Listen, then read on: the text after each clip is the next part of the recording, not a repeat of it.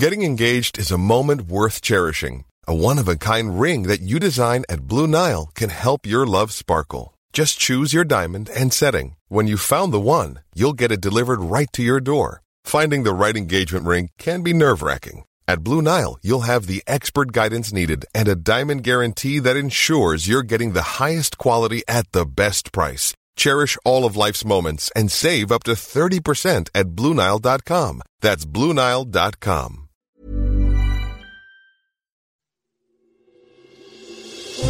Question of the week from the Naked Scientists. Hello and welcome to Question of the Week from the Naked Scientists with me, Diana O'Carroll. This week, do you ever get that expanding feeling? Hello, this is Father Jerry Drummond. I know that the universe is expanding at an ever-increasing rate, and eventually that will approach the speed of light. So what's going to happen then? Will it go faster than the speed of light? Presumably that's not possible. Will it stop? Will it start reversing and go back to a big crunch? Thanks so much. And our cosmological model answer? So my name's Carolyn Crawford and I'm at the Institute of Astronomy here at Cambridge University. Okay, well the most straightforward part of that question is how fast the universe is expanding now, because this is something we actually measure. We call the current rate of expansion something called the Hubble constant, and that is really just a measure of how fast bits of the universe are moving away from us as a function of their distance. So as you go further out away from the Earth, bits of the universe are travelling ever faster. So for example, if you go to 30 million light years away, maybe you've got a bit of universe receding away from us about 700 kilometres per second. Go 10 times further to 300 million light years away, it's receding at 7,000 kilometres per second. And if you carried on going further and further away, yes, you do get a point where you're far enough away and that bit of the universe is moving away from us at speeds greater than the speed of light. So it is not a fundamental speed limit. The key thing here to realise is that the expansion of the universe is caused by just stretching of space, and that can be at any speed it likes, much greater than the light speed. The thing that is constrained by the light speed is the rate that things can move through space. So the expansion of the universe is the stretching of space and it's carrying the galaxies along for the ride. But any light, any signal and information from those galaxies can't travel faster than the speed of light. So in fact, the expansion of space is not constrained by how fast it's moving.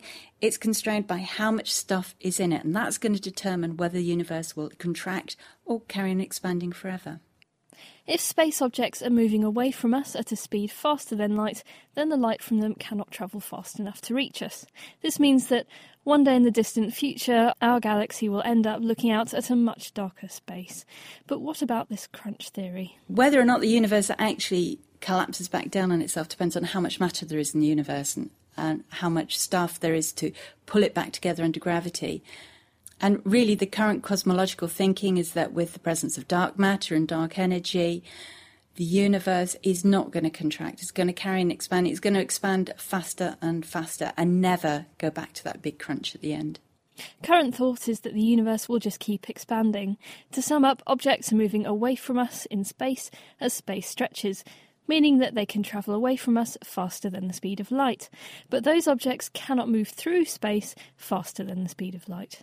Our Clever Clogs forumer this week was Imatfal, who got it all right. Next week, we've a rather more basic question. Hi, my name is Rob, and my question is, given that people can absorb medication in the form of suppositories, is it possible to absorb enough water to survive through their bottom? What goes in might come out, but at which end? Answers to us by email with the address chris@thenakedscientist.com or write them on the forum, which can be found at thenakedscientist.com/forum.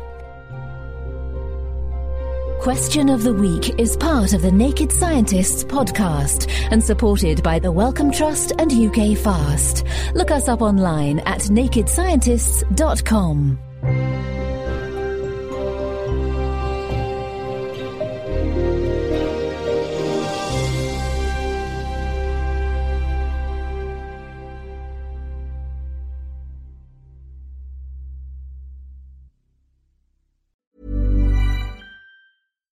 Thinking about your next career move in research and development?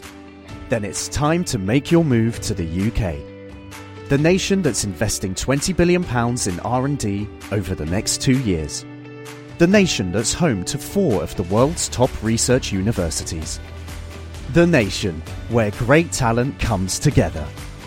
Visit gov.uk/great talent to see how you can work, live and move to the UK.